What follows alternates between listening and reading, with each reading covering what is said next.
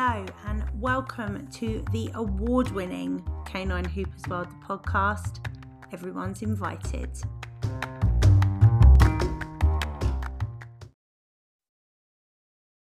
Hello everybody and welcome to season 3 episode 12 of Canine Hoopers World, the podcast.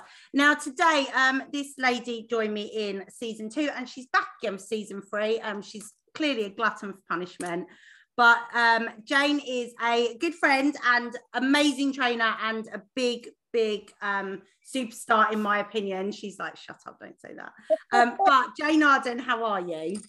I'm good, thank you very much. Cool. So the world, how many cockers have you got now? 7. Were you at 6 or 7 last time? I think you had babies last time we spoke. I think the girls were little. Yeah, I did this crazy thing of having like 2 young dogs in the same year. So well, you're still alive, so you've clearly survived. Just. That's hilarious. So Jane, just before we get too cracking in, for people that don't know who you are, like seriously, go back to episode, like season 2, go and find that episode if you don't know who Jane is. You wrote a book called Mission Control that was all about helping high drive dogs, and I have to say it became a bit of a bible for me with the creature. There were lots of good bits in there that I really took away and helped me, so thank you for writing that. I know there is another one in the making, but it's not for shepherds, it's for spangles, so we can touch on that later. But just for the people that don't know who you are, what do you do apart from write awesome dog training books?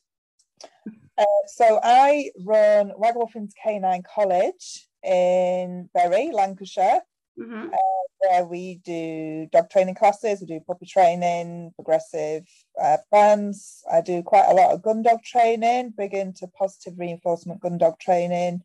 We do mixed activities as well. I do one-to-ones and behaviour work. I've started doing behaviour work again, had a little break from that, but I'm back into that. And I run an online community for dog trainers, professional dog trainers and enthusiasts, where we just kind of talk about dog stuff and geek out about dog stuff generally. And yeah, that's it. And then I've got 7 cockers myself, and I work them through the season, not all of them at once. No, don't have 7 out on the field at once, No, the most I've done is 3.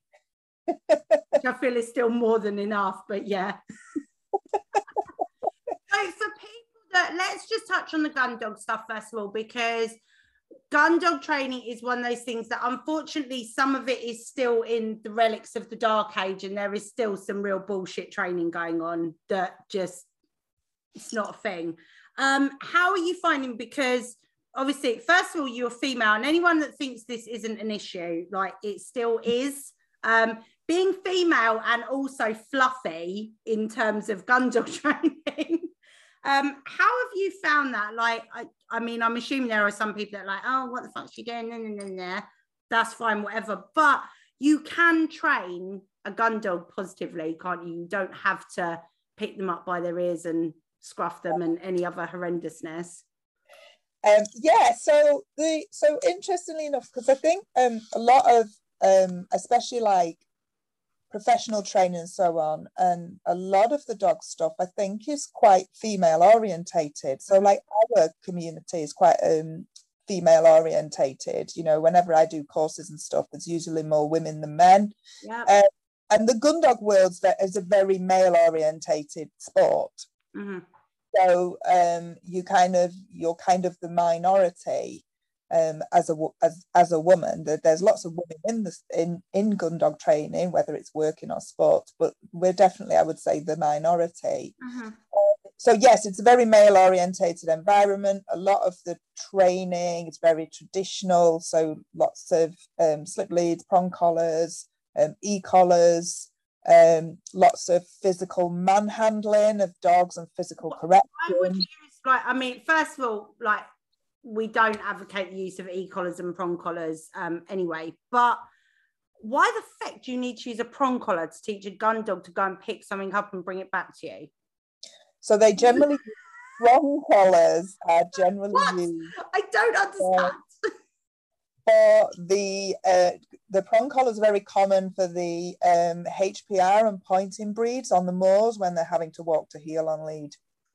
Oh, okay. So rather than training Lucy walking, we just stick a prong on it and that fixes it. Yes. Oh, awesome. It's not a thing. That's kind of how it goes. So I've been, Pickles is 12 this year, so I've probably been into gun dog training about 11 years.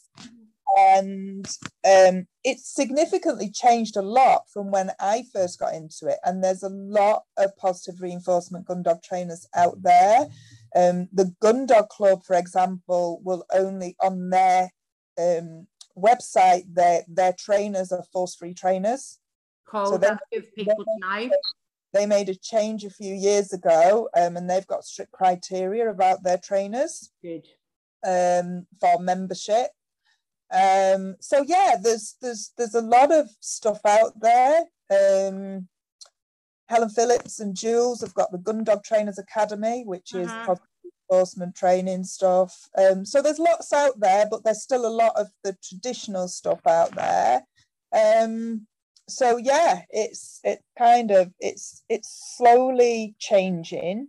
But there is a mix out there. In my experience, yes, I've trained. I think Stig has got the Kennel Club Working Gun Dog Certificate on game, which is where a Kennel Club trial judge assesses your dog actually working on a shoot.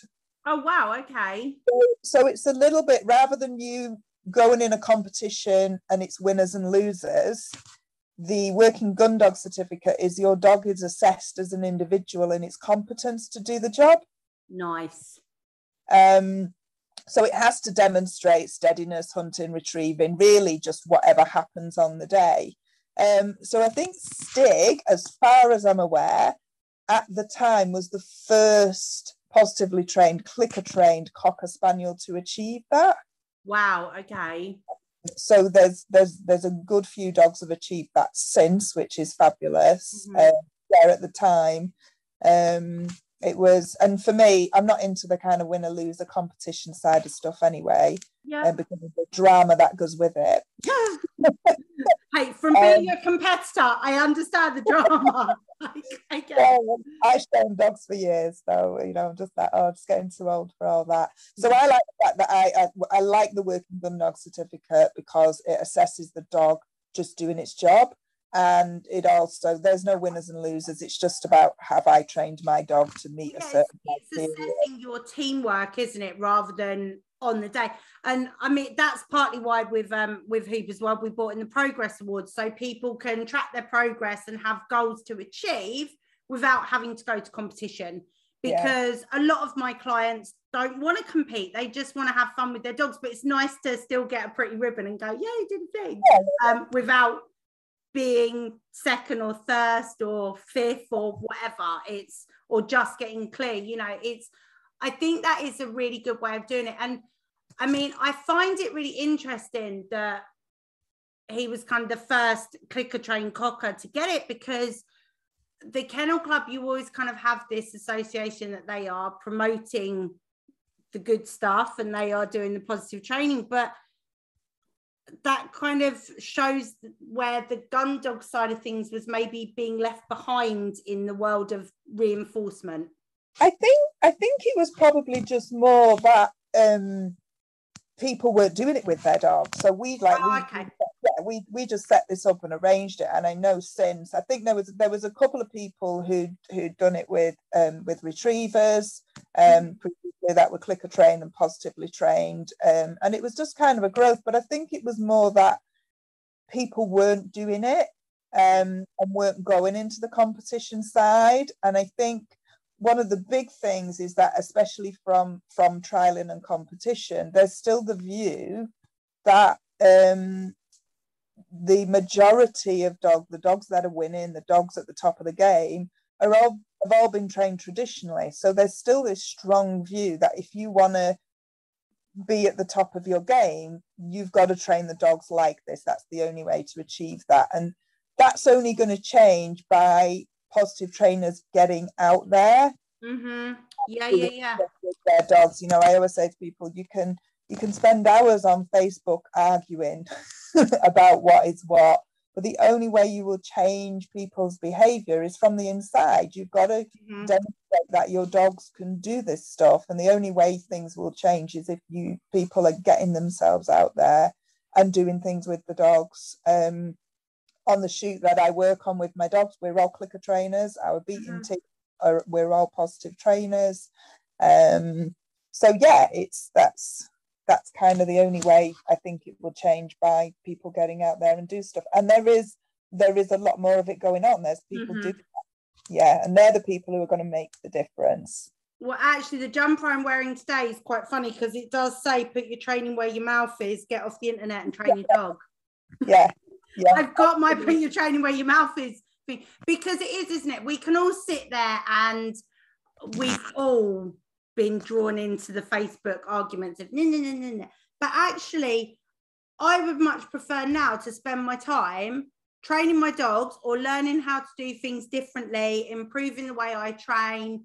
You know, that's much more beneficial to me and my dogs than arguing with someone because they're using methods that I don't agree with. And the fact is that I don't think anyone's ever stopped doing something because someone on Facebook told them not to.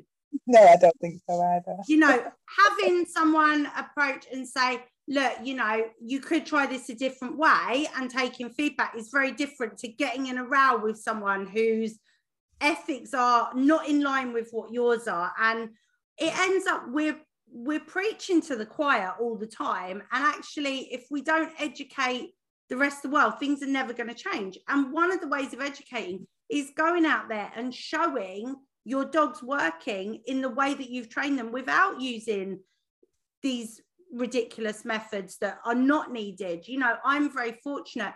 Hoopers is very reward based because it's a new sport.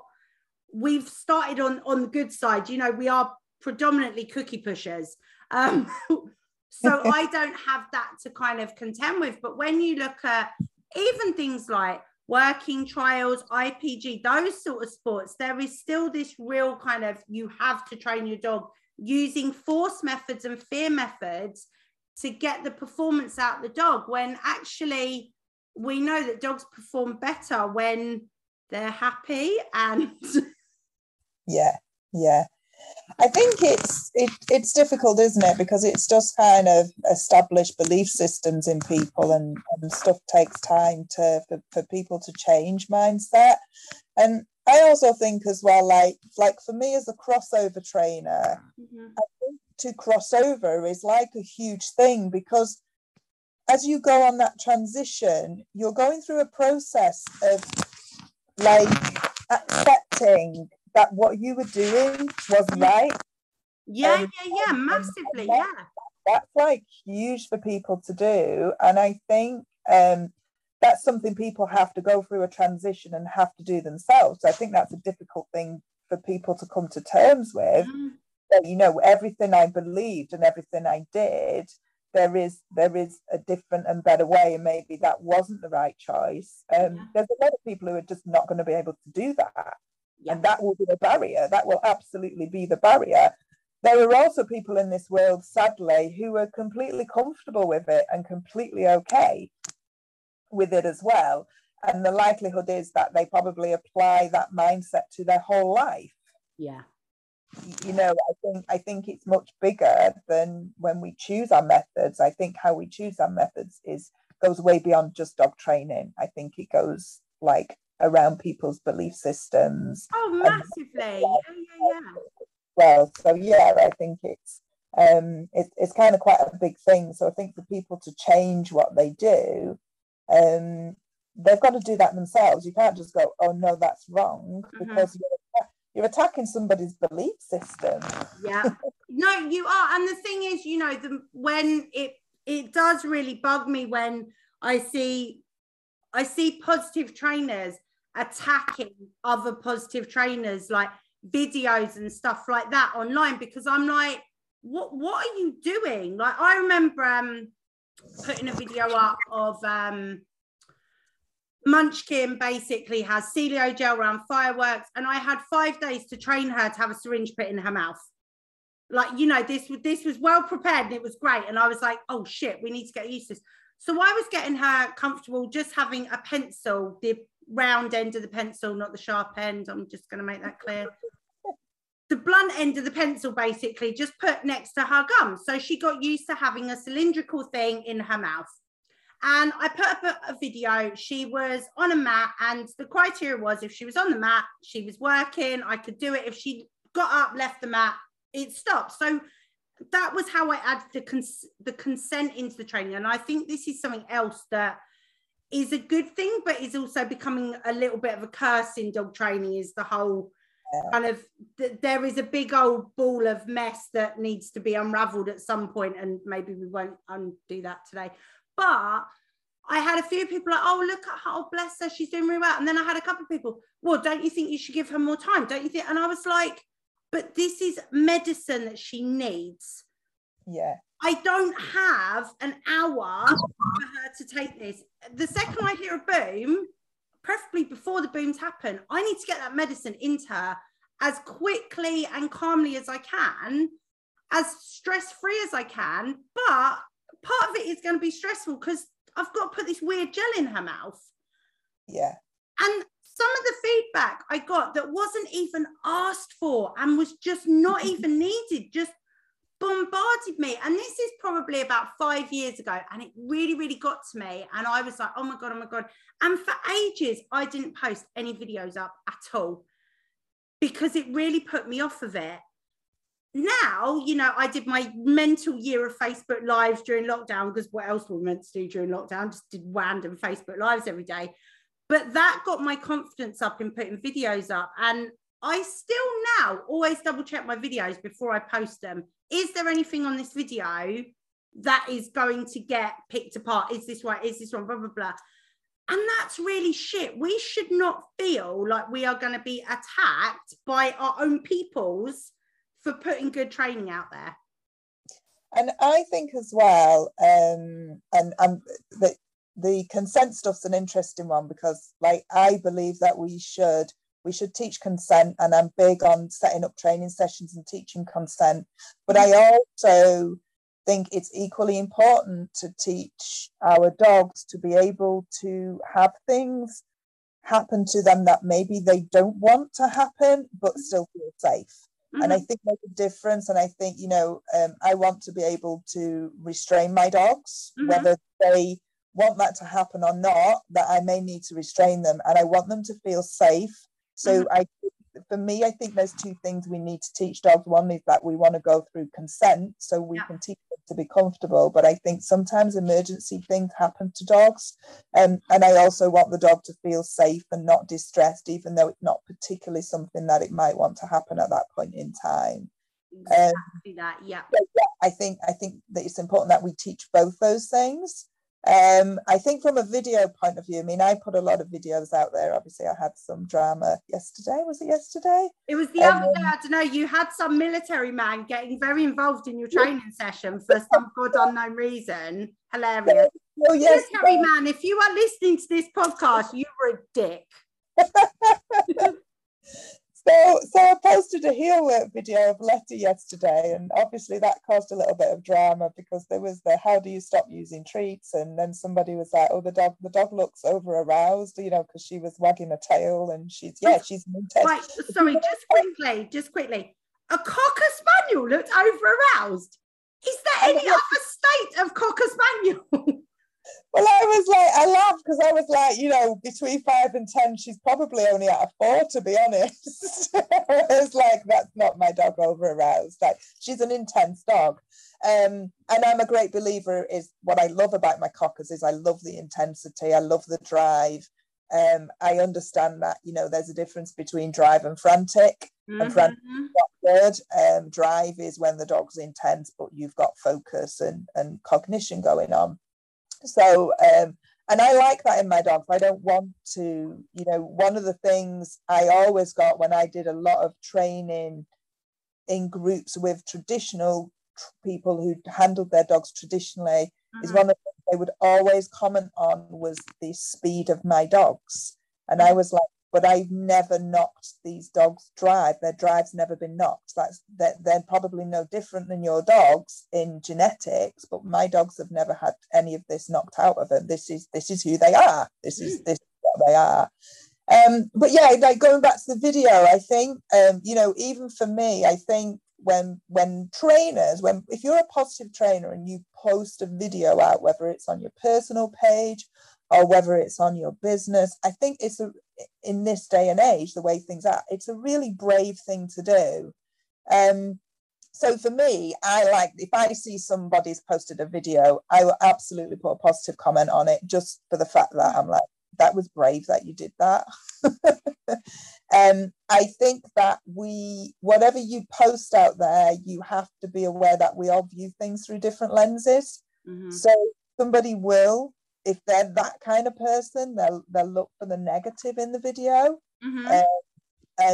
And they'll publicly post a comment on that because that probably makes them feel better about themselves.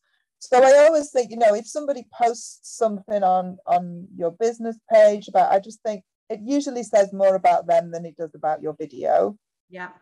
And I just always think to myself, like for me, from a business page point of view, I had a few the other week. I can't even remember what the video was.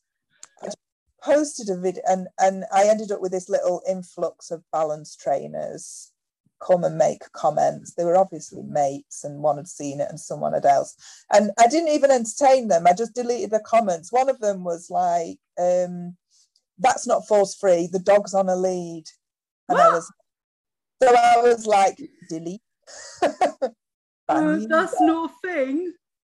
And then somebody else come on and was like, you can't train dogs purely positively. And I was just like, for me, I just go, not my customer. I literally look at the comment and I go, not my customer. I'm far too busy and I'm far too old to be having training method wars with people who actually probably despise everything about me. You know, as a trainer. Positive comment, because this is one thing that really, really winds me up, right?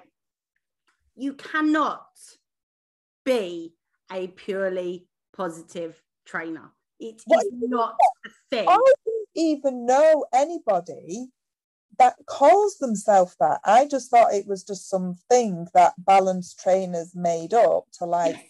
Yeah.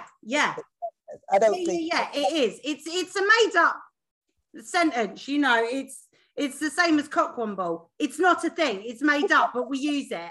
And it's like they've tried to make it this derogatory. Oh, well, these purely positive trainers. I'm not right. I'm going on the record now. I'm not purely positive. There are times when my dogs need to be separated. There are times when my dogs need to be restrained. There are times when I need to tell my dog no. There are times when I have to separate my dogs and they might not want to be separated, but you know what? For safety management, they're separate. There are times when we're training and Dodge will go to do something and I'll ask him not to do what he's about to do because it's not appropriate behavior. So now and this is where it's hard, isn't it? Because then you have some of the positive community will go, well, hang on, you need to. But if you're getting fired, like shots fired at you from the positive community and the balance community, what freaking hope do any of us have? Like, it's mental. Yeah. And I've probably had more kind of negative comments on my videos that I posted on my business page from positive trainers than I have from balance trainers. Because it's not been positive enough. I think one I got grief from was introducing the dog to a lead. And I was told that the dog, because I put the lead onto a collar, and I was told that it was my video was outdated and that it should have been on a harness, I think, or something. But yeah, hang on, when your dogs are working, they can't wear a harness because they could get caught and stuck on things. And that's the other thing. So I use slip leads with my dogs. Let's discuss this because it's the same. Because I'm assuming when they're in the field, they're naked, right? Yes. They are naked creatures running around doing what dogs do, being naked creatures. And legally, when they are working, they are allowed to be naked creatures. It's not in breach of any laws for someone goes, well, your dog should always have an identification tag on them. Not when they're working. They'll be on private ground, and working dogs don't have to wear a collar and ID tag. So yeah, they get in the thick cover, so they need to be naked so they don't get caught up. Mm-hmm. So when my dogs are out working, they wear slip leads. Mm-hmm. For those that don't know, you can now buy, how a slip lead has a stopper so it doesn't go too big. Yeah, so it doesn't come off the dog. You can actually get one that stops it strangling the dog as well. Yeah, so you can get one with a stopper on the other side if you want to. I don't have any, to be honest, because for me, it's not necessary, because my dogs are trained on collars and harnesses as puppies. The girls wear pink ones. So I will train my dog. Dog trainer wearing pink? Oh my God. Pink harness. We've got pink and purple harnesses. So I train my dogs, and then the slip lead is a tool. The slip lead is a tool. To be honest, with the older dogs anyway, they don't need, like, the slip leads probably in my pocket for most of the day, because they'll walk to heel off lead between drives. And really my end goal is that, like, when I go on a shoot, I don't want to have, really, end goal is I don't want to have a dog that I have got to put on a lead. Mm-hmm. So for me, yeah, that's kind of, so yes, I do use slip leads, and you'll see photographs of my dogs with slip leads on when I'm out with all my guys. I have slip leads in my pockets, because if I do have to put them on lead, it's just easy for me to hook a lead over everybody. And when we're out on walks, they're on collars, because they're usually in the cover just on a walk. Yeah. Anyway, so yeah, so that's kind of like my view on that. Yeah. But I think as well, and this is one of the things, isn't it? Because unfortunately, slip leads are used as an aversive tool, and they are literally a noose if they are used incorrectly. They are set. And I actually have seen trainers that have set it so the stop, instead of it being the stoppage used to stop it slipping off of the dog's neck, the stop is already holding it tight. So the only option the lead has is to get tighter and potentially cause damage to the dog's neck. Now, that's not what we're talking about when we're talking slip leads. And again, this is where I think we need to understand how tools work. All tools can be abused. A collar can be abused. A harness can be abused if used incorrectly. Some of the harnesses on the market, we know, restrict dogs' movement, but they're one of the most popular brands of harness on the market. And that company does some really good harnesses that do allow free movement and all the rest of it. But their main seller, and the one that you see in lots of the bull breed groups and stuff like that, goes across the chest and restricts shoulder movement. But people don't go, oh my God, that's the worst design ever. That's going to injure the dog. I don't personally use them now, but I did 5 years ago. They do little chihuahua size ones. Not many people make decent chihuahua harnesses. So, but the other disadvantage of that style is dogs can get out of them. They literally do the Superman where they put their front legs forward, dip their heads, and they just go, and they're out of it. And you're like, ah, shit. So Dodge's harness has a belly strap on it as well. It goes behind his ribs. So if ever there was a real disaster, I know he cannot get out of that harness, compared to your normal kind of H or Y's type harnesses that are most popular. But then we have the front harnesses, which when I first started, we were all using those front attachment harnesses that only attached at the front and tighten around the chest, because they were a way to give you more control. Because a decade ago, that was kind of the most positive way of doing it. Now we look at those and go, oh God, no, don't use one of those. Yeah. So our understanding develops, and we learn how tools can be used, but also misused. And I think slip leads is one of those that, unfortunately, some trainers see it as that knee-jerk reaction of, oh, it's a slip lead. Ah. Yeah. You can use them so that they're not going to strangle the dog. And actually, you know, a lot of kennels, especially rescues, need to use them for safety because the dogs can't escape out of them. Yeah, yeah. But transporting a dog from A to B safely is very different to training a dog to walk to heel correctly using a noose. It's a totally different scenario. And I think this is the other thing. People need to look at the picture before commenting on that knee-jerk response. Yeah. And I with my dogs as well is, and I always think with spaniels, I'm like, if people have got a high drive intense spaniel, then genetically, like, what's probably happening with that dog is it goes out into the environment sends that dog's arousal levels through the roof, and then what it does is it triggers behavior patterns. So the first behavior pattern is a very fast figure of 8 movement. So they're moving in this like zippy pattern because the environment sent the arousal up. They're also, you know, we design these dogs, they're working gun dogs, and a Cocker Spaniel is the smallest, and therefore it's the dog that's expected to get in the tight cover and get down and find the tucked in birds and the tight birds. That is what their job is. So those dogs have to work through pain. They need to get in the brambles, and they get cut, and they cut themselves, and they don't care because they're on an adrenaline rush. And so this is what's required of them as a working dog. So I always say to people, you've got to, if you've got a dog that is a drivey cocker and it is that intense that you've got all this arousal, and then you're struggling to get that dog to walk to heel because of arousal and genetics and everything else, then these are the people who get desperate because they're struggling to get the dog to walk to heel, and they can blame the methods. And then these are the people who then decide, oh, I'm going to have to use a slip lead. Obviously, all the traditional trainers are going to tell them they use a slip lead.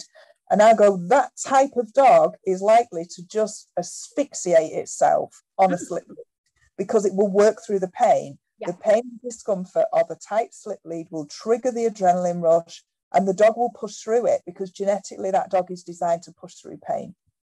And that's really interesting because it's the same with terriers and bull breeds, because we spend ages messing around with them so that if they got, terriers are a great example. If a terrier gets bitten by a rat, it doesn't go, ow, that hurt, and leaves the rat alone. It grabs it and rips shit out of it because that's what we've bred it to do.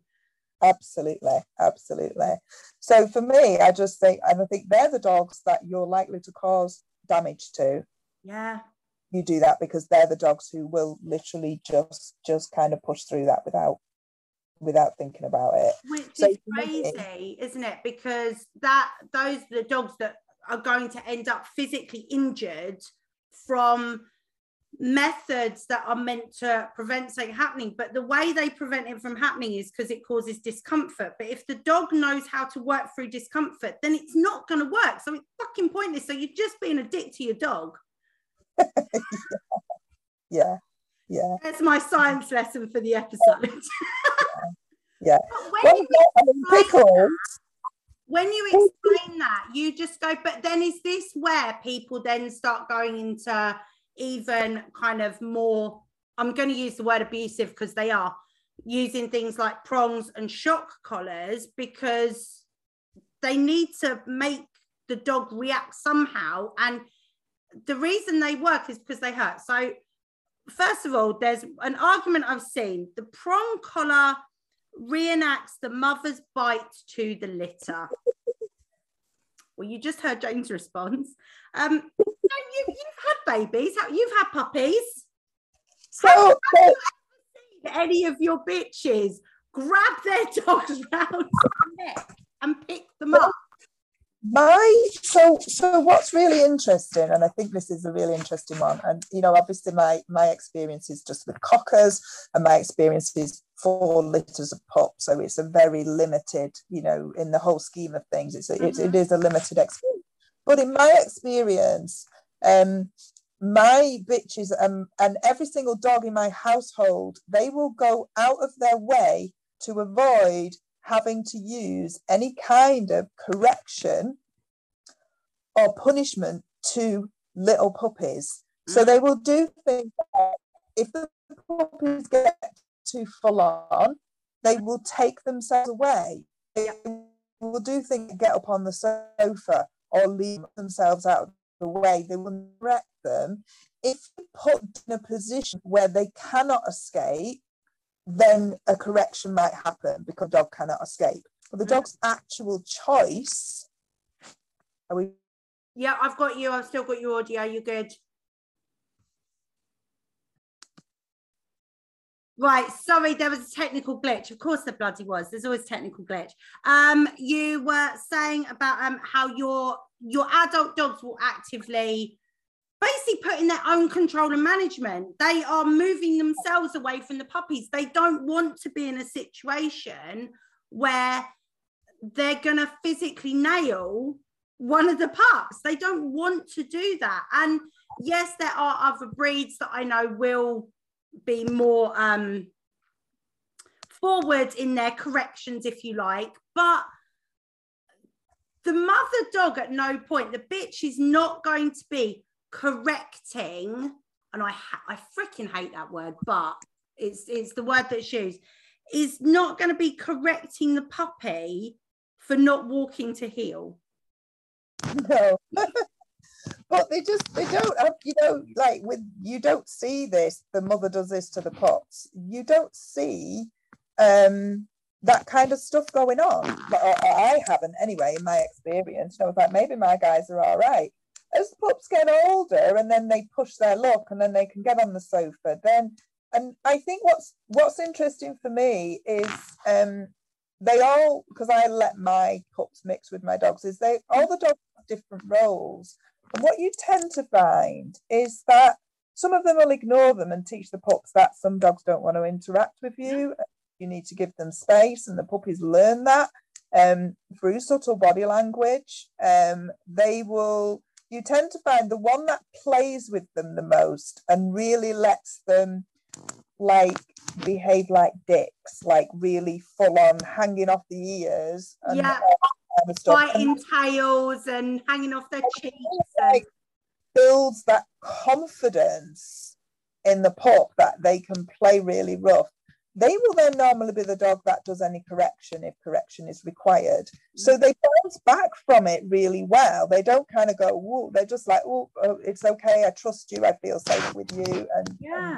And so if anything goes on like that, but I also notice as well that if my dogs do end up in a position doing that, they're usually like a little stressed afterwards. They're not comfortable that they ended up in that position as well. So, and for me, I'm just like, but we're just humans as well. We have to take that into account. It's like, we're just humans. I don't think there's anything about prong collars that is to do with mothers and how dogs interact with each other. I think literally it's just a tool that applies pressure and discomfort to an animal, and the animal learns to avoid it. And some people work through it, and some will learn from it. Is exactly that. And I just, again, you know, we don't say yes, do it. I personally feel there are better methods, and I don't see the point in it, because to me, if the dog's only learning through pain, then how do you ever take that collar off? Or does your dog always have to wear that collar to be able to walk next to you? In which case they haven't really learned anything, because the second you take it off, they're just dragging you down the street again. So and it's a little bit like a lot of management tools, you know, like head collars and stuff. You take the equipment away and the dog still isn't trained. So for me, you know, I'll always favour training over tools, and generally tools for me are generally used as management. So things, I mean, I've never used a prong collar in my life, never needed to, trained a lot of dogs, been training dogs for a long time. You used to have Leos as well, which are a big hefty breed. They're not little delicate petals, are they, Limburgers? They're pretty hench. Yeah. And I always, like with my Leonbergers, I mean, I know head collars is another controversial subject, But my personal stance on that, as long as a head collar has been conditioned and is being used as a management tool and not just as something to yank the dog around and hold on to, yeah, if they're needed while the dog is learning, then okay, but work with a trainer. Don't just stick head collar on your dog's head. Yeah, and I always introduce my young Leonbergers to head collars through conditioning for them to wear it, feel comfortable with, and literally I would use them from about 5 months old right through to about 18 months. Mm-hmm. And the reason why I used that was because then they never had the opportunity to learn that they were stronger than me and could pull me over. So obviously I did lead training and everything, but they always went on head collars through like their adolescence, so I was able to just remain in control as far as the dog was concerned. Yeah, you preempted that they were going to turn into a teenage dickhead, and let's do something about it before it happens. I was being a little bit proactive about, you know, the dog's going to be 70 kilos at some point, and back then I was about 7.5 stone wet through, so I needed to make sure I was going to not let an adolescent, especially the boys, not let them know that they drag me across the road or go over to do something that they wanted to do. You know, and generally they are dogs that are, I would say, they're not dogs that are difficult to teach to walk to heel, because they walk. Like Spaniels don't walk. You have to like teach them. There's this thing in between stopping and running like hell. There's this. Spaniels kind of have like nothing, fifth gear, don't they? Yeah. They need, you need to teach them there is the rest of the gearbox to get through. You don't just go, they're on launch mode the whole time, Spaniels, aren't they? There's like no, and when they're tired they trot. There's like no walk. It's like, well, so one of the things I do with mine when I'm teaching heel work is I teach them how to walk. I click walking, not on a lead. I just click, I go, oh, walking, the dog's walking, click it. But the thing is as well, for people that like aren't familiar with Spaniels, like we're not exaggerating, they're actual just little balls of men. Like imagine you've got a can of like a fizzy drink and you've dropped it on the floor. Okay, that is basically a Spaniel.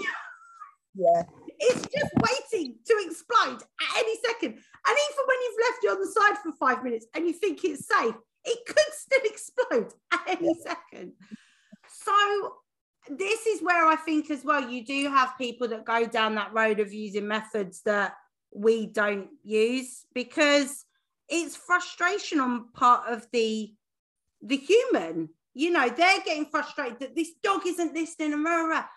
But you need to make sure you're giving them the appropriate outlets. And when we see it, you know, with urban collies and urban gun dogs as well, you know, people go out and they get these dogs that are designed to be out working for hours and hours and expect them to be comfortable in a really built up area, getting an hour's walk once a day and maybe a bit more of a jaunt at the weekend without any other outlet for them. And it's just mental. Yeah, but that's kind of what I deal with all the time. Yeah, that's when, you know, then we start looking at things like scent work, hoopers, other stuff that you can give the dog access to. But I just wish more people would do a bit more breed research, and especially when are we allowed to touch on designer crossbreeds a minute? Are we allowed? Why not? Let's do it. I'm very vocal in the fact that I don't think that all these designer crossbreeds are a good plan. I think some of the crossing something with a poodle doesn't make it better. I'm just going to say that. If you want something that's poodly, get a poodle. Oh my God, the one at Crufts, that little, the little red tiny, I just wanted it. It was delicious. I need a poodle in my life because I want it to have a fabulous haircut and look fabulous. But when you then cross that with a cocker, you're creating an evil genius that has a psychotic amount of energy. Yeah. Like, I mean, I when people started breeding cockapoos initially, when I saw our first cockapoos come through classes, they were like awesome. They're such lovely dogs. They were, and this was like a first cross. It was a show cocker with a poodle, and they were fabulous little dogs. They were really nice to train. They were really focused. They kind of just weren't as, I don't know, they weren't as intense as a cocker. They were just nice. Yeah. And like the cockapoos I see now are not like that at all. I think as time has gone on, and obviously there's like F1s and F2s and all that kind of stuff going on. Breeding, breeding working cockers with poodles is not something that I'm a fan of at all. I think if you're going to do the cockapoo thing, do it with a show cocker. Yeah, because they are different, aren't they? Let's just make this very clear. Show cockers and working cockers are two different creatures. They're absolutely different. And, but I think, poodles are smart dogs. They're like brilliant dogs to train. I grew up with poodles. They are sassy, bright, clever little monkeys. They are. For me, I think, like Springer poodles as well. That's another one. I think you're getting a dog with a high prey drive. That's what you're doing. You're doing working cocker. You're getting a dog with a high prey drive. And then you're making it into a pet dog from a selling point of view, and then they go out to homes and then they do kind of all this like working dog type stuff. It does seem to be that people like the look of an oodle. From like, I'm like, just buy a poodle, people, please. But when you're crossing out, like Cavachon is one of the mixes that I've met a lot of really nice ones. There's less health problems because the Bichon makes the Cavalier side a bit healthier. Again, I would personally just go and get a Bichon, but they're nice little dogs. I just don't get the fascination of crossing gun dogs particularly. And I mean, there's been some stupid freaking herding poodle crosses recently. I've heard of Mali, German and Collie cross. But like, why? Just no, it's not a thing. I don't understand what the fascination is with crossing gun dogs specifically with poodles and then trying to make them a good family pet, because again, if you're going from showline dogs, like a lovely well-bred pet Labrador could be one of the best pets you'll ever have in your house, good with the kids, all the rest of it. And then you add poodle into it and you're like, why? I don't understand. Yeah. I just think it's like there's big money involved. People can charge lots of money for design of breeds. And it's what people want. There's a huge market for it. So, and for me, I don't know, I just think it's weird because I suppose for me, like when I breed my cockers, I'm breeding to improve the breed. I look at long-term goals, not just the litter that I'm breeding. I look at the long-term stuff. And I'm trying to improve the breed. I'm breeding for those desirable traits. So I suppose I just find, like, for me, like breeding crossbreed dogs just seems a little bit weird to me, because it's like, what are you selecting for? Because again, like you say, I mean, like Cavachons and Cavapoochons, I think you've got a poodle, a Cavalier and a Bichon, and they're all very similar in a dog fashion. They're generally pet dogs. They're small. They're generally easy to live with. They've not got intense high bray drives. They've not been bred working dogs for a long time. So they're kind of just pet dogs. So you think, well, yeah, if you mix those together, then that's okay.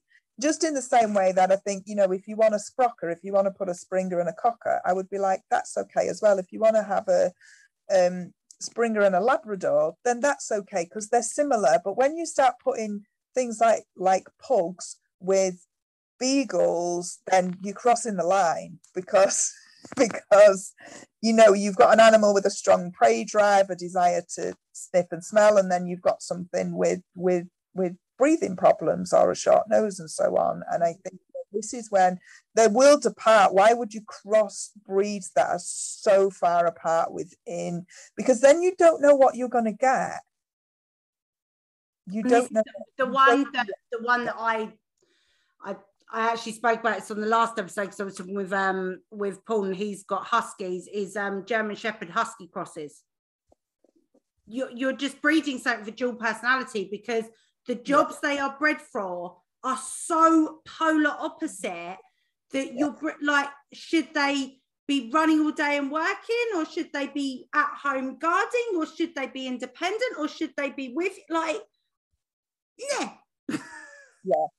Yeah, it is.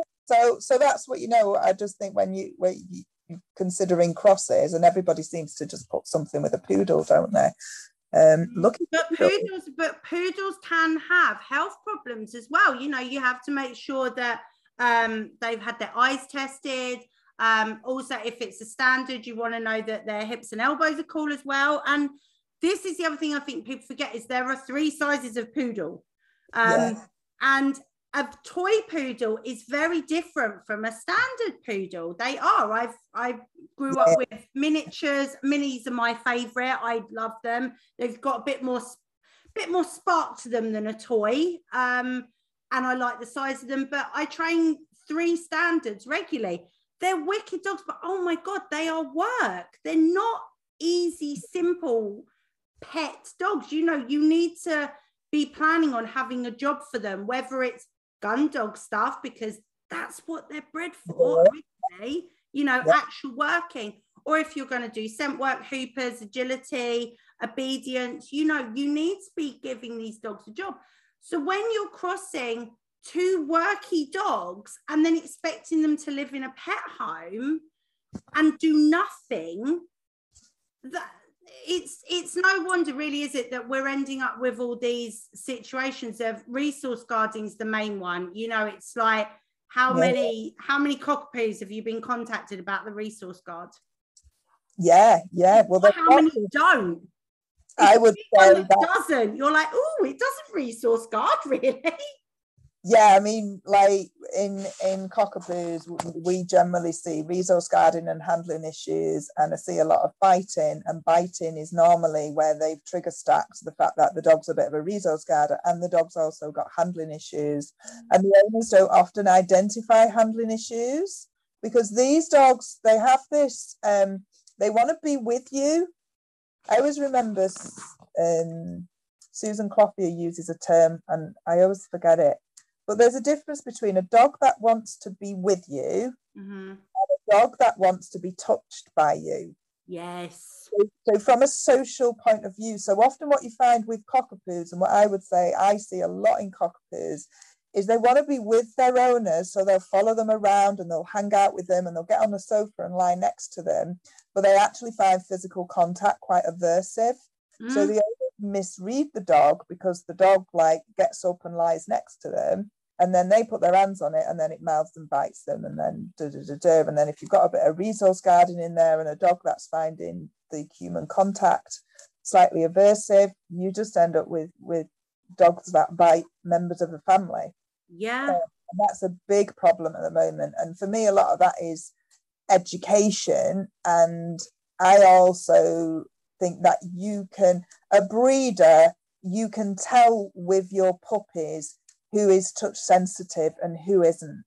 So this kind of stuff for me should be being taken into account, because I wouldn't put a touch sensitive puppy in a house with a family. Especially if they're like first time dog owners and so on as well. But I think, you know, there's that I could see touch sensitivity in my puppies from literally 3 days old. Well, we knew, I think Minx was 3 weeks first time she growled at me because I had to pick her up, and I was like, oh, okay, you're not overly comfortable with that. I was like, I didn't know 3-week-old puppies could growl at you, but cool, amazing. That's why I kept her, because I was like, I cannot sell this to the world, because no. And she will sit next to me and be touching me, and like, if I'm stroking her, she's okay, but if I move, she'll grumble at me because I moved. She's like, oh, you disturb me. With the cockapoos, they tend to be that they want to be with you, so they're like highly social, but they don't like, it's the physical contact that they're actually not comfortable with. And I do think that some dogs, I just think that their nervous system is just highly responsive. to contact on their skin. I think that's down to genetics. I wonder as well whether the coat comes into this, because obviously poodles are non-shedding, but cockers are shedding. And this is the other thing, isn't it? Because there's been this big thing for, oh, they're hypoallergenic. Okay, there's no such thing as a hypoallergenic dog, people. It's not a fucking thing. It's no. But you can end up with a dog that is molting, but still has that poodle type hair. And it mats really, really easily. You know, I did an episode on grooming with Sue, and she was saying, you know, making sure puppies are comfortable being brushed and stuff. You know, Dodge isn't the biggest fan of being brushed. He'll tolerate it, but I have to do little sections because he's not a massive fan of it. So I'm mindful of that with him, which is great for a double-coated breed that's molting at the moment. It's wonderful. But I wonder if sometimes with these crossbreeds, because the coat is neither one thing or another, whether that actually affects how things feel to them. Probably. I have no science behind this, but I think that as well is with a lot of, especially like your poo breeds, is the kind of responsibility is relinquished to the groomer, where, you know, I think really we try and get in puppy classes puppy owners to understand handling and grooming and stuff, and that it's really kind of down to them. You should be doing this kind of stuff every day with your young dog, so it is like a normal part of its life and it's okay with it. You know, take them for a puppy groom, but don't just wait till they need a clip and whiz them off to the groomers as well. You know, because a lot of these dogs ended up being banned from the groomers because they've bitten the groomers. Because and some of these dogs, it is just that they're just touch sensitive, and it's not that you can't groom this dog or handle this dog. It's about recognizing that dog's baseline and then doing something about it to support that dog to be able to cope with living in a human family lifestyle. Yeah, you've got to know where it's at first to be able to help it, rather than just expecting it to cope and deal with it, because they just bite people. Well, yeah, exactly. And the thing is as well, I wonder if also because of the way we've made them look all cute and fluffy, and they've got these floppy ears and they're all curly, and actually reading the facial expressions of them is really difficult.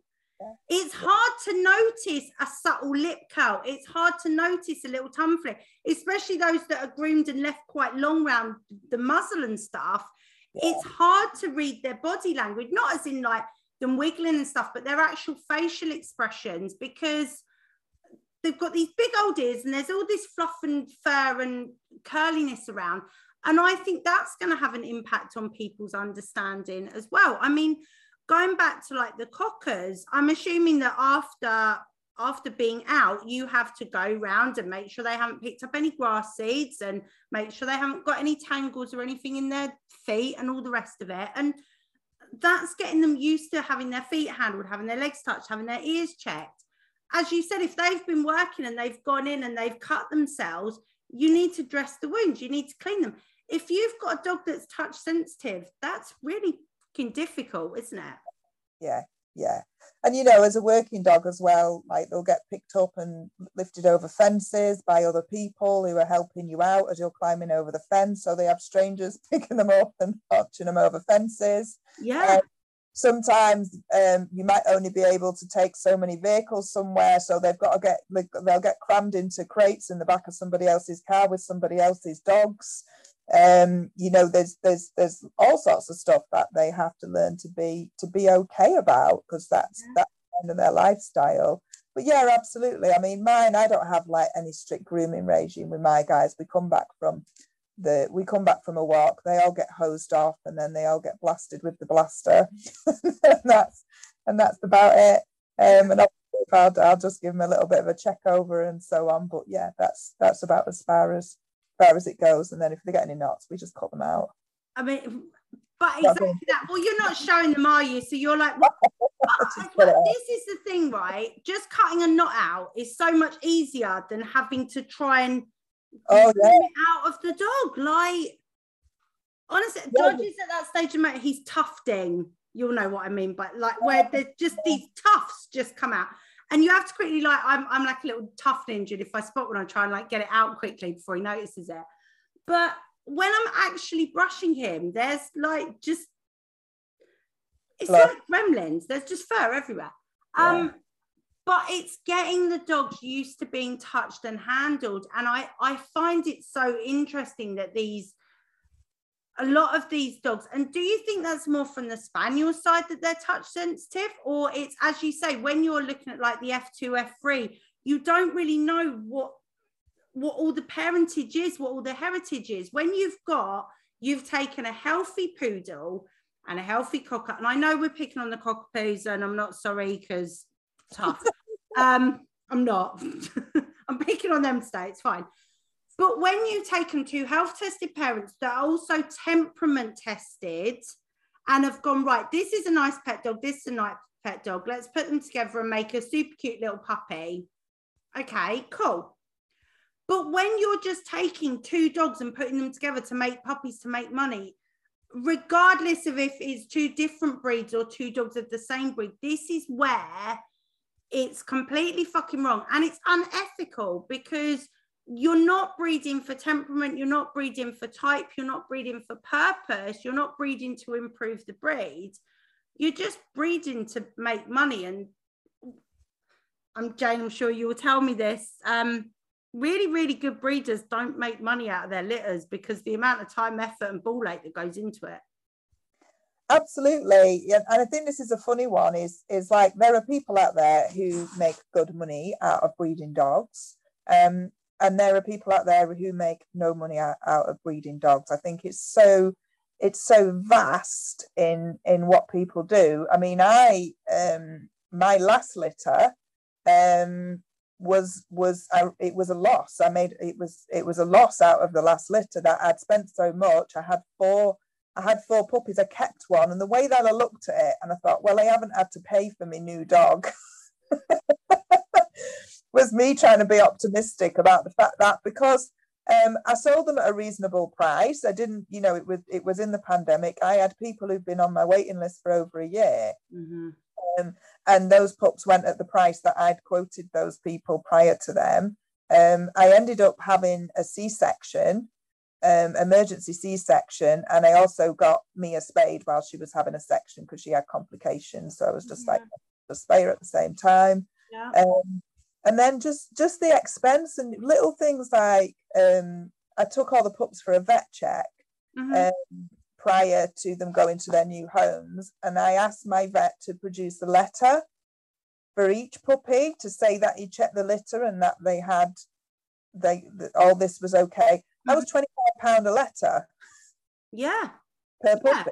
So that was £100 gone. And then obviously you've got like your food and your microchipping. Obviously I spent a fortune on toys and enrichment stuff. They went out for drives everywhere.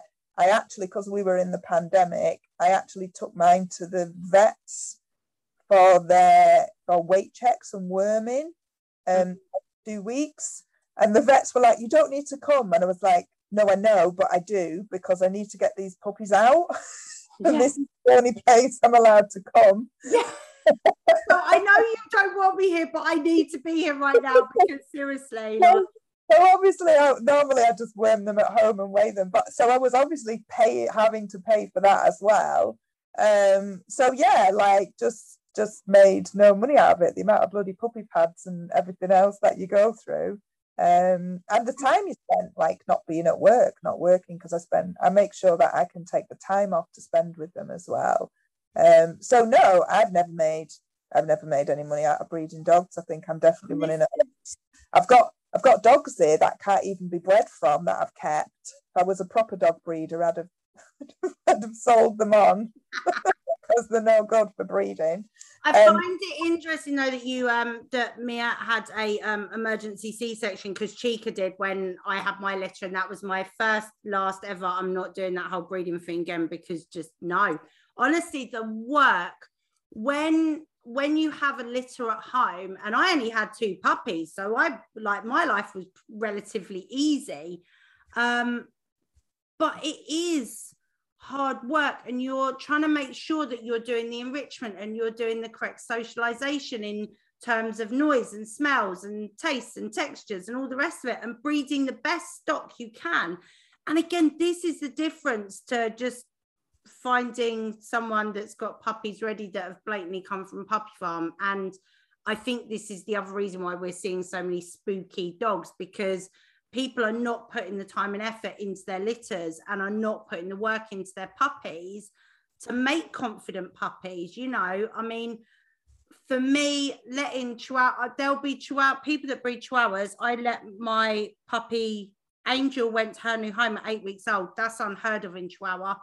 They generally go at 14 weeks because of blood sugar levels and some other stuff that apparently is a thing. I had big puppies. They were healthy. I knew I'm still in contact with the people that have her. They're friends of mine. I could see her tomorrow if I wanted to. You know, I had no problem with that. But if you're keeping hold of a puppy till it's 14 weeks old, you need to have done a shit ton of socialization with that puppy yourself before it goes to its new home.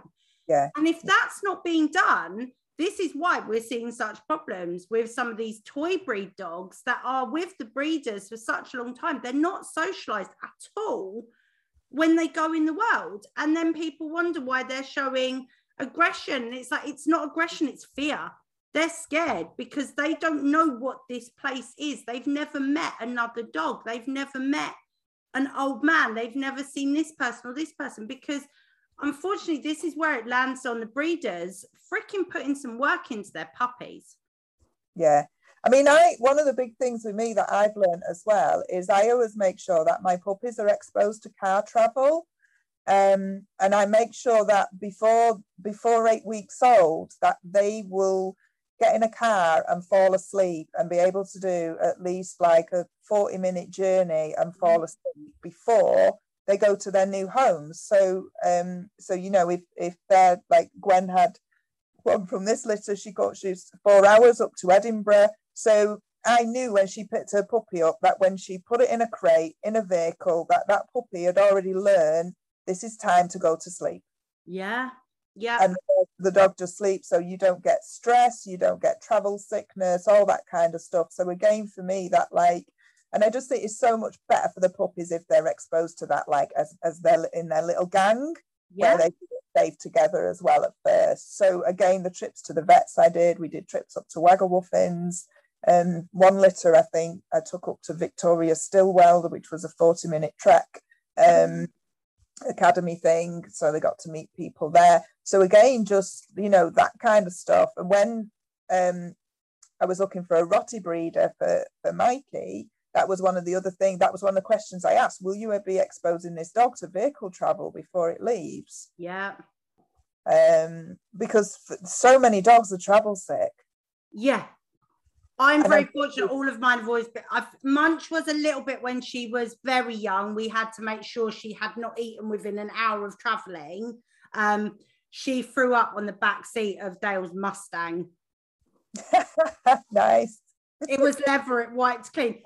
I've never been so glad that it wasn't my dog to have done something. I tell you, that was one of those. Yeah, that's your dog. Your dog threw up in your nice car. It wasn't one of mine, thank God. But yeah, all of mine have been good with traveling and have been used to traveling. And I think I just did that instinctively. It wasn't necessarily a deliberate thing, but like I drove them to the yard and they met horses and stuff, because I knew the chances were, and actually where Angel has gone to, they have horses and goats. So that 6-8 week old exposure to meeting horses and seeing horses and stuff was really necessary for the life she was going to lead in the future, rather than at 14 weeks old, all of a sudden going, and this is a horse. Yeah. I'm sorry, what? Like, it just baffles me. And I think this is where, if we can educate people more on what they're looking for, it's going to make breeders put more time and effort into their litters, because people will be expecting it. If I've got no problem paying a premium if the puppy has had the work put into them, you know, like puppy culture stuff, I think is really cool. You know, when people are looking at doing kind of those sort of programs as an example with their puppies. So, you know, they've put the work in with different stuff, not just they're in a box with mum for 8 weeks and then they go to a new home. Yeah, absolutely. And I think, you know, that's like another thing I always say, you know, I don't think there is anything wrong with a good breeder who is doing everything right to be charging enough money to make a living out of it. Yeah. If they're doing a proper job, then there's absolutely nothing wrong with making money out of that. If you're doing a proper job, if you're bringing puppies into the world and doing the best you can, supporting the owners, keeping in contact with you, doing all that, then yeah, there's nothing wrong with charging money and being able to make a living out of it. It's those who, you know, there's people out there who see them on Pets for Homes where, you know, the dog's not even Kennel Club registered, the parents are not health tested, they've been brought up like in a shed somewhere in a little box in the back of the garden, and they're charging like $3,500 for a puppy. And then there's crazy people who are paying that money for these dogs as well. Yeah. You know, so for me, I just think I don't think there's anything wrong with people making money out of breeding dogs. But what's important for me is that they're doing it right and doing the best they can. Yeah, and yeah, definitely. Another thing to think about as well is I also think that it is important that people are selecting the right genetics and supporting good genetics with proper rearing versus breeding crap dogs and then spending a load of time doing a load of work to cover up the crap genetics. Yeah. I think that's also something as well. You know, I think the good temperament and breeding is like the most important part, and then your neurological stimulation should be supporting good genetics, not compensating for bad genetics. Exactly that. And that is a really, really good point, Jane, as well, because for me, especially, you know, when you're breeding a litter, you know that you're breeding dogs that are going to be worked. So you're looking for, right, what's the record of the dogs? You know, are they out working? You wouldn't just go online and go, right, what cocker's available right now that's never, ever been in that environment, because the chances of the genetics being good for that dog and that job are not likely. So when we're looking, you know, one of my friends has got gorgeous German Shepherd bitch. She put so much research into looking for basically a pet German Shepherd. You know, same as you looking for a pet Rottweiler. You know, they are available and they do exist. But on the flip side, you also have the working ones of those breeds. And, you know, it's how I ended up with Dodge, because he's a working line shepherd and he went to a pet home and it really wasn't working. But also, I would love to know what his genetics are, because I doubt they're great. And we know from his hips, they certainly, the chances of both his parents having decent hip scores before they were bred from are minimal. Yeah. Why are we breeding from dogs that are not, you know, my vet turned around to me and said, it's a shame his hips are shit because he'd make a cracking stud dog. And I was like, you do know he's also a bit of a knob as well, right? So actually, from my point of view, I would never contemplate breeding from him, because physically, no. But also, I don't feel that his temperament is sound enough, because he's freaking spooky. I don't want to potentially produce a litter of more spooky dogs, because that's not good. And you don't know how much, you know, this is the thing with health as well, is you don't know how much his hips have influenced the behaviors that you see as well. Especially, I think dogs that have got pain in their hips are generally, they're either like erratic, or you get fearful defense, which is understandable if the animal's in pain, but you definitely do see associations with health problems again, with behavior problems thereafter again. So everything's intertwined. The amount of dogs that I see now that have developed resource guarding issues, that have got giardia or had giardia or uninvestigated gut problems, gut problems definitely influence resource guarding, especially around food. So, and that is another big point, isn't it? Is that people really do underestimate pain. And actually, we've got the canine arthritis management guys are coming on the podcast in a few weeks, so that'll be an episode to look forward to, because obviously that's something that's close to my heart, because I've got older girls, but also we know Dodge has arthritis at the grand age of 2. Interesting with him, we've just started Librela, and I'm noticing a difference, not necessarily in his movement, but in him as a dog. Even, you know, I was at a training thing the other week, and a trainer that he historically has always had a bit of a pop at, he's on his shit list for some reason, he actually basically was neutral with, and even took some treats from. I don't want him to be necessarily friendly. I'm looking for neutral, because as a shepherd, neutral is where we want him. Yeah. Since the Librela, I'm noticing we're a lot more neutral. And it's made me go, oh, should I have put him on the painkillers earlier? But you don't know until you know. But it has really highlighted for me that, again, when there are behavioural things going on, do investigate. You know, when you look at Dodge as a picture, you watch videos of him, you would not realise that those radiographs are for this dog at all. You wouldn't be like, really? That dog has no hip joint? Because he's got the muscle to support it. He's learned to work through it. And now we've added pain meds into that as well.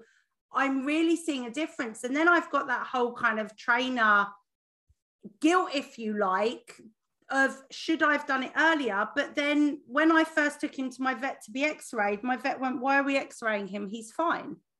And then half an hour later came out and went, yeah, he might need a new hip. And I was like, hang on a minute, 30 minutes ago you said what's going on? Yeah. Until you know, you don't know. Yeah. Yeah.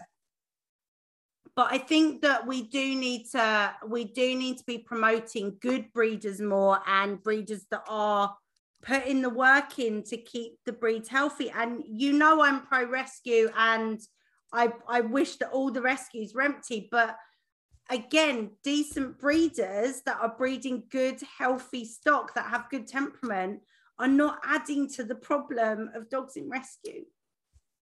Yeah, and I think, you know, I always, like, when it comes to rescue, I think the problem with rescue is that dogs are bred irresponsibly, and they are bought irresponsibly. And I think, you know, people's disposable attitude to dogs, the reason why there is a problem with rescue. And I think for me, the rescue solution isn't just taking on the rescue dogs, because you're not dealing with the cause of why these dogs are in there in the first place. And the cause is irresponsible breeding and irresponsible purchasing and disposable attitudes. And I think if we can educate people, if breeders can take responsibility, I would have any of my pups back at any age, at any point. I brought them into the world, and they will always be my responsibility. So if something happens there, I'm going to take those back. They will never become a part of the rescue problem.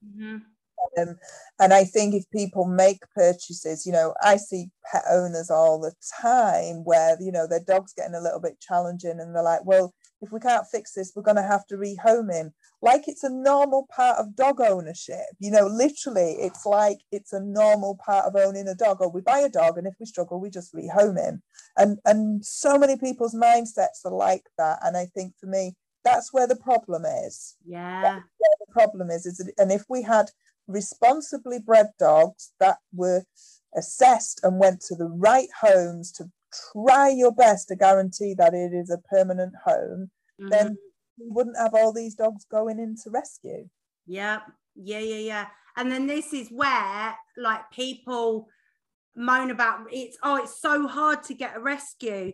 Oh, well, I didn't meet their criteria. Yeah, because the rescue is being so freaking strict on their criteria, because they don't want the dog to come back. They want those dogs to go in that home and be there forever. You know, I saw recently a post, it was a puppy, 7 months old. It's been in a rescue already. It went to its new home, I don't even think it lasted a month before it's come back again. Like, And this is why the rescue are now going, right, we are going to take applications again, but you need to be aware that you are taking on an adolescent dog. And this is when so many dogs do end up in rescue, isn't it? When they hit that bastard teenage stage, because guys, I call it the 7 to 9 months, the rehoming stage of development. That's what it is. It's the rehoming stage of development. That's when people start, it gets tough and people start to, and that's the age that dogs end up in rescue.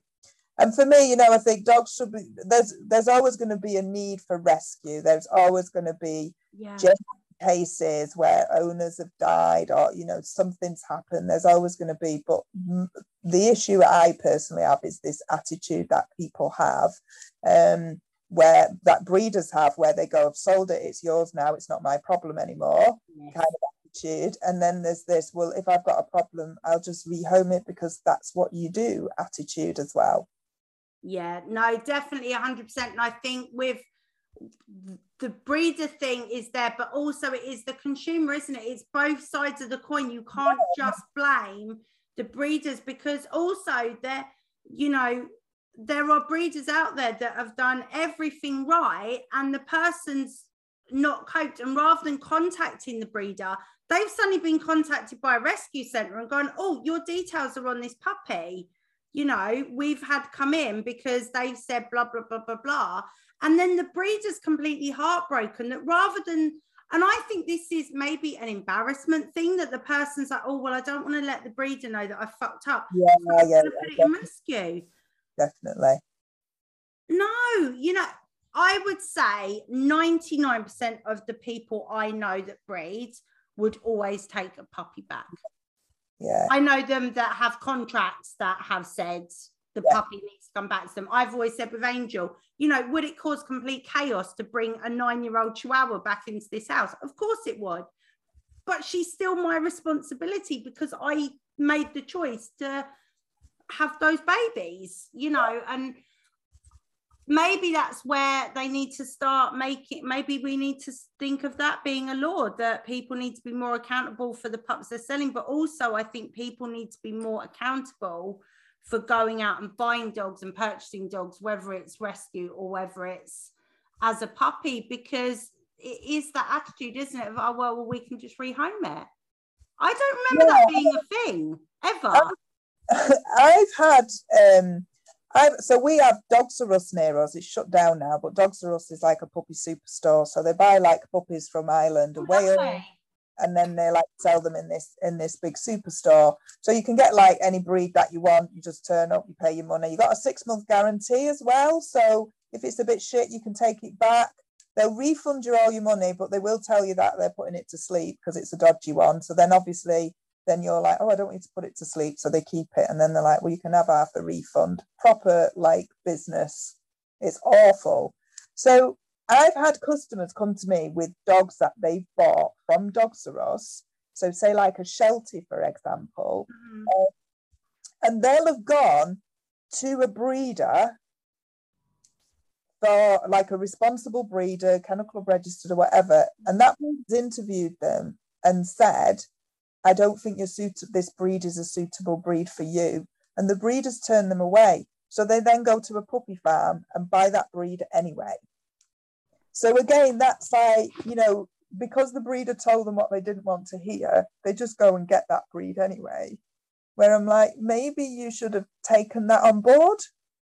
Yes, it is like, almost this thing, isn't it, of it's a right to have a dog, and it's your right to have whatever dog you want to pick. Whereas actually, like, it is a luxury, but you're also responsible for a life, and you need to be prepared to give that dog everything it needs. You know, neighbours of mine recently, their puppy's actually arriving this weekend. They came over, they met my girls, they didn't meet Dodge. They didn't need to meet Dodge, that was fine. But they met the girls and they were like, no, we definitely want a toy breed. And I sort of spoke with them about the different options. They phoned a few breeders, found out what to avoid. They've been and met the puppy 3 times before it comes home. And they've decided on a Yorkie, which I think is going to be a good match for them. It's their first time having a dog as a family. I think that's quite a nice breed for them to have. They're already booking a trainer in before the puppies arrive. Like, and I know the trainer's going to be like, Scott, you've got me in before it's arrived. Amazing. If you are getting a dog, guys, ring the trainer beforehand and the trainer will love you forever, because we will think that you are a unicorn and we'll be very happy, rather than when it's 8 months old and it's being a dick and you've done nothing with it. But, you know, they've borrowed training books off of me, and they've been asking me like what videos to watch on YouTube, and are there any online things to do? And I told them about Smart Pup and, you know, all of this cool stuff that people can access, and they just don't fucking bother. Yeah. Yeah. Like, I think people don't know. People don't know this stuff's out there. People don't know that they need to do this or that they should do it. So that's the other thing as well, is it's that like what is purchasing a puppy. People just go, oh, I want a puppy, you know. Some people will just post on a local Facebook group and go, oh, does anyone know if there's any puppies for sale locally? Like, I want a puppy. And yeah, so it's just like different people, isn't it? But yeah, wouldn't it be a wonderful world if everybody bred responsibly? You know, I wish everyone put as much effort into getting a dog as they do researching their next car or mobile phone. Yeah. Like, honestly, I know people that spend hours researching what phone they're getting and all the rest of it, or what car they're getting. Yeah. And then they will literally go online, as you say on Facebook, oh, I want a dog, what dog should I get? Huh? Yeah. Like, I want one with floppy ears. Is that the criteria? It's got to have floppy ears. Okay, cool. Yes. I like my dogs furry. I like them to have floppy ears, not sticky up ears. I like them furry, and I like them to carry their tails low so I don't have to look at their testicles or bum hole. That is my criteria for dogs. That's why I've got Cocker Spaniels. Oh my God, that's hilarious. So Dodge really doesn't float your boat, does he, with his pointy ears and his... Well, he is fluffy. I mean, he's very... Oh, he's all right. He's like a Leonberger, but not like Japanese Akitas, definitely not, because they've got the wrong tail. Yeah, so the thing is, because he's got quite big britches at the back, we do call him Fluffy Nuts, bless him, because they just kind of blend in with the fluff. You don't really notice him. It's the bull breed. I love my bull breeds, but honestly, the boy bull breeds, when you see him wandering down the road with the big old set at the back, it's hilarious. Okay, so no I don't want to see that in like my eye line while I'm watching telly. It's just Right, I'm going to make you laugh now because this is going to make you cringe. It's hilarious. So I was judging at a competition a few weeks ago, and there was this cracking little Frenchie in the ring, bit of a muzzle, running around doing hoopies. Lovely little dog. I'm sat in a chair at the finish line, and it was a beautiful sunny day, and we were joking that we were basically sun lounging while we were watching. Like, obviously I'm judging, I'm doing my job properly, but I'm sat down in a chair, and I literally got teabagged by this. He ran up my body. Now, generally, when a bull breed flumps on me, we call it sandbagging, where it feels like being hit by a sandbag. But he sandbagged and teabagged at the same time. Honestly, his poor owner was it was hilarious. I was crying with laughter, trying to keep my mouth shut. And this little Frenchie was just there. Snuffle pig, sandbag, teabag moment. The next run he did, I stood up. I was like, I'm not having that again. The first time was enough. Like, but oh yeah, it was funny. But it was so nice seeing this little Frenchie that had a bit of a muzzle, and they'd obviously done the good breeding, and yay, well done. It's funny, isn't it? Because here we go. Gun dogs, the whole, as a group, they just do nothing for me. Like, just no. Give me some pointy ears that does the biting stuff. Like, but that's why there are so many different breeds of dogs with different functions. Got it.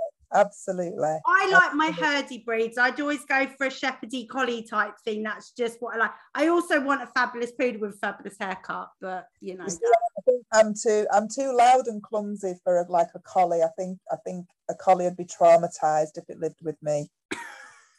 I think they're far too sensitive. Mine need to be quite robust. See, whereas I think from me, knowing from my horse, like my horse history, I've got an electric backside. I can fizz anything up. So the thought of me living with fizzy dogs, just no, nothing. Like the thought of having 7 spangles running around me, just no. Brilliant. It's like the best kind of antidepressant ever, because you'll just laugh. You just laugh all the time. I do, like, as much as the creature is, you know, he's in my heart, but I like my little toy dogs. That the worst case scenario, just pick them up and walk off them and pretend it didn't happen. The spaniels they just stop you taking life seriously, because they just embarrass you to such an extent that you just have to stop taking life seriously. There is a quite infamous Jane Arden training video of where boys just like humping. It was like, this is a public service announcement, educational video, and there's just this spangle humping. Oh, that was Pickles. It's on one of my live videos, educating other dog trainers, as you just got up and started humping my shoulder. Yeah, absolutely. It was so funny. And you're trying to do this live to like help the world and make it a better place, and there's just a spangle shagging your shoulder. It's life with spaniels. That is my life every day. With spaniels. Oh my God, Jay. I'm gonna say I'm not convinced. Like, some people are probably listening to this going, yeah, that sounds like a really good idea. And other people are listening to this like me going, no, not at all. Why would you do that? So would you say a working cocker is a good pet dog? I would say if you are if you've got a sense of humor, if you don't take life too seriously, if you don't want a robot and a dog that you can control completely, to be completely obedient and everything else. I think when you're with spaniels, we have to meet halfway. Normally our training is like us meeting halfway. If you've got time to take them out and have fun with them, I personally don't think they need as much entertainment and exercise as people believe that they do. I think that if you even in the city, if you're not exposing them to the countryside and prey and stuff like that, then you'll probably do all right. So for me, it's really about the mindset. The majority of people that I meet that are pet owners with spaniels is they've no idea what they've taken on, and their expectations are worlds apart to what that dog's going to provide for them. And yeah, it's, you know, and for me, it's like, let them be puppies. They take a long time to mature. I don't rush my dogs. I don't expect too much from them. I don't do any obedience training with them as puppies at all. It is all play and engagement and friendship and all that kind of stuff. So they like with me, and then we focus on behavior thereafter once we have a relationship. They're sensitive dogs. If you put pressure on them, they will melt down very easily. So I think they're amazing. That's why I've got 7. But, you know, they are busy, they are active. They do need entertainment and exercise. They don't need excessive amounts, but if you don't meet their needs, you will get huge problems. Yeah. So I think they do make great pets with the right owners. That, well, you know, if you're expecting a dog that, as you say, is going to be a robot, and one that's not going to need like that, taking them for a little walk around the block and then to the park at the weekend for half an hour is not going to float their boat, is it? They need a bit more. Yeah. And I think you've got to be into training them, because they are trainable, but they don't come trained. They come with a high prey drive, high energy, persistence, a high pain threshold. And they come with all those traits, but they don't come trained. So they are great dogs, but you've got to harness all that stuff. Yeah. So that requires some work from the owner. Yeah, no, definitely. And at the end of the day, like all dogs come, like the whole blank slate thing winds me up as well, but we won't go down that rabbit hole. You need to put training into all your dogs, regardless of the breed. You know, the amount of times I was told with the Chihuahuas, oh, I can't believe your Chihuahuas did it. Oh, you've done that with them. And I'm like, yeah, because it's a dog. And I think that's the thing, isn't it? It's dog first, then the breed, look at the outlets, all the rest of it, you know. But when you are going to take on a dog that's of a working background, whether it's gun dog, herding breed, you know, if they've been bred for a job, then you need to give them a job as well. You can't just expect them to be a sofa ornament. It doesn't work. Once they get to about 9 years old, then they start turning into sofa ornaments and the world's a lovely, easy place. And then you get another young one just to fuck everything up again. Forgot how hard it is. Yeah, and go, oh my God, why did I do that? Life was easy. Yeah. Then we got a puppy again. What are we doing? Yeah, true story. Yeah. Especially when you're mental like you and get two young ones at the same time. That was either a really good idea or the worst plan ever. But well, I got a young one and then I had a litter. So I had a litter of puppies and a 6-month-old puppy. That was never doing that again. So you had a teenager and babies. Yeah. Bad life choices. And so do you know what was interesting was when I've had my dogs before, I've always had a 1-year rule. Yeah.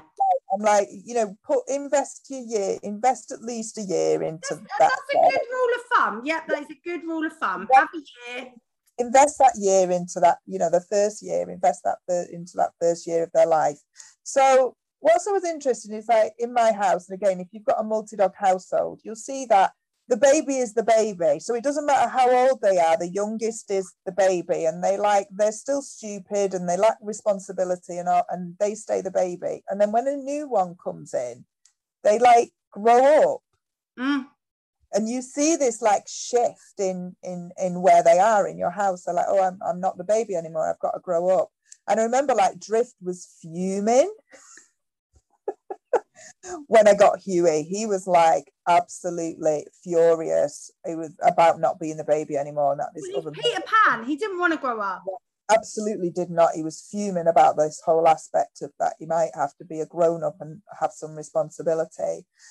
So Pebbles came in and she was the baby, and then suddenly like she was 6 months old and there was another baby, and she like had to grow up, and I actually felt really tight because you could see that was really quite challenging for her. And I felt tight that I'd not given her time to like be the baby in the family. So that's one of the reasons why I wouldn't do it again as well, because yeah, that was quite weird, but I actually felt quite tight on her that she'd not been the baby. Yeah, she'd sort of had a couple of months of being the baby rather than a year of being the baby. Yeah. She was kind of having to step into like a different role, because they do. Yeah, no, it's true actually. Yeah, no, it is true thinking about it, because Chica was the young one and then she stepped up to being the mama dog with Munchkin before we even had the litter from her. And by the time the litter came, she was like, I'm the mama dog, I can do this. And then Munch was like, oh, I'm an auntie now. Okay, I'll step up as well. And it does make it's interesting. I hadn't thought of it like that, but I think so from that point of view as well, that year rule, not only for the person's sanity, but also the development and kind of well-being of the youngest dog. I think having that year rule's a good idea. Have you ever done it where you've had two from a litter together? Have you ever done that silliness? No, never done that. No, a couple of people I know that have done it with terriers as well, which is just really stupid. Emma, Jodie, yes, I'm calling you out on this, but we've done a podcast on it, so it's fine. Okay, cool. So, Jane, I think we have been chatting forever. I don't even know how long we've been chatting for. I feel like this is a 2-hour episode. We haven't caught up for ages, and you weren't allowed to come to Crufts and get ill like the rest of us. So. pleased about that. Yeah, no, you did good. You made good choices. Well done. No, that's cool. So if people want to find out more about what you do, the Smart Pup boxes, if you have a puppy coming or you've just got a puppy, Jane has a thing called a Smart Pup box, which get one, sign up. It's a good thing. There you go. I've just plugged that for you. What else have you got going on? So I've got my book, which is Mission Control. You can buy that direct from me because then I make more money. It's true. Buy it from Jane. Like we're all for Amazon for speed, but Jane gets more money if you buy it from her. So get it from her. Yeah. If you buy it from Amazon, I get like 2%, I think, or something like that. Buy it from Jane. So yeah, if you buy it from me, waggermuffins.com or smartpupbox.com, there's a link through there to get my book. We also do classes and stuff, and I have my online community, which is we do behavior chat every week. It's a little bit like a gym. So we have behavior chat every week, which is just a live, and then that gets recorded. So if you miss it, you can watch it. And then we have, I do a live gun dog lesson. Helen does APDT awards and tricks class. Mm-hmm. And we've got Emma, who's got one of my puppies, Flair. She does hoopers and agility classes. Oh. So we have live classes every week and challenges and stuff. And then I put videos up. We have a bit of a video vault and stuff. So we talk about like professional dog trainery stuff, and sometimes we talk about cases. It's just like a really safe place for trainers to come. I'm really strict, so if anyone was like a bit of a dick, I'd just kick them out. Everybody's really lovely and nice and supportive. If you're having a bit of like a meltdown or imposter syndrome, it's kind of just a really nice place to go. Hello, can I just be vulnerable for a minute? I'm having a day, shit. Yeah, and everybody's like really lovely. It's a really lovely group for kind of that as well. So yeah, there's also that as well. Good. And that's from, how do they get onto that? Through Facebook? Waggermuffins.com. Right, okay, cool. I'll put the link in the show notes so people can look into it. I have heard good things on the grapevine about the group, so it's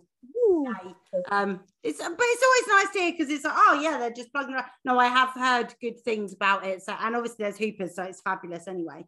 Not that I'm biased in any way.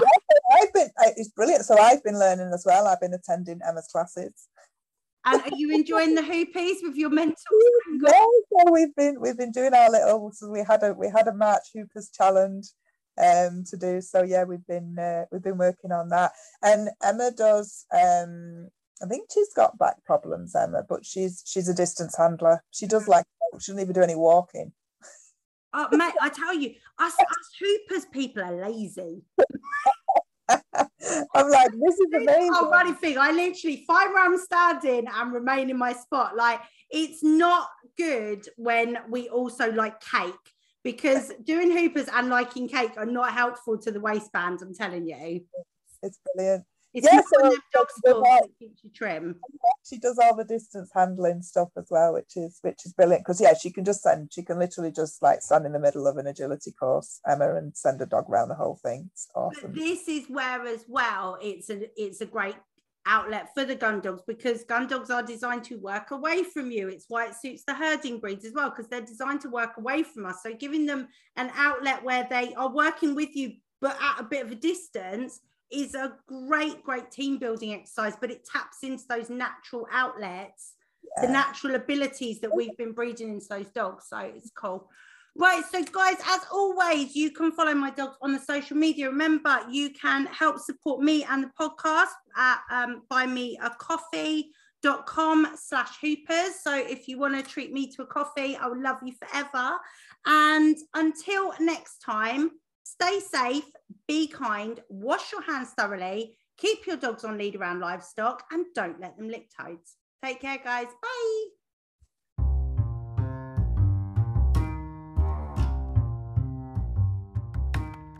Site www.caninehoopersworld.com. Canine Hoopers World now has achievement awards online, so anyone, anywhere can test their teamwork and get one of our beautiful rosettes. There's even one for puppies. The website will tell you more about that and Hoopers, how to find an instructor. We also offer online training. There are beginners courses, we offer online training in distance handling, and there are instructor courses for dog trainers. Join us on Facebook. We have a friendly international group, and follow us on Instagram at Canine Hoopers World. Canine Hoopers World, everyone's invited.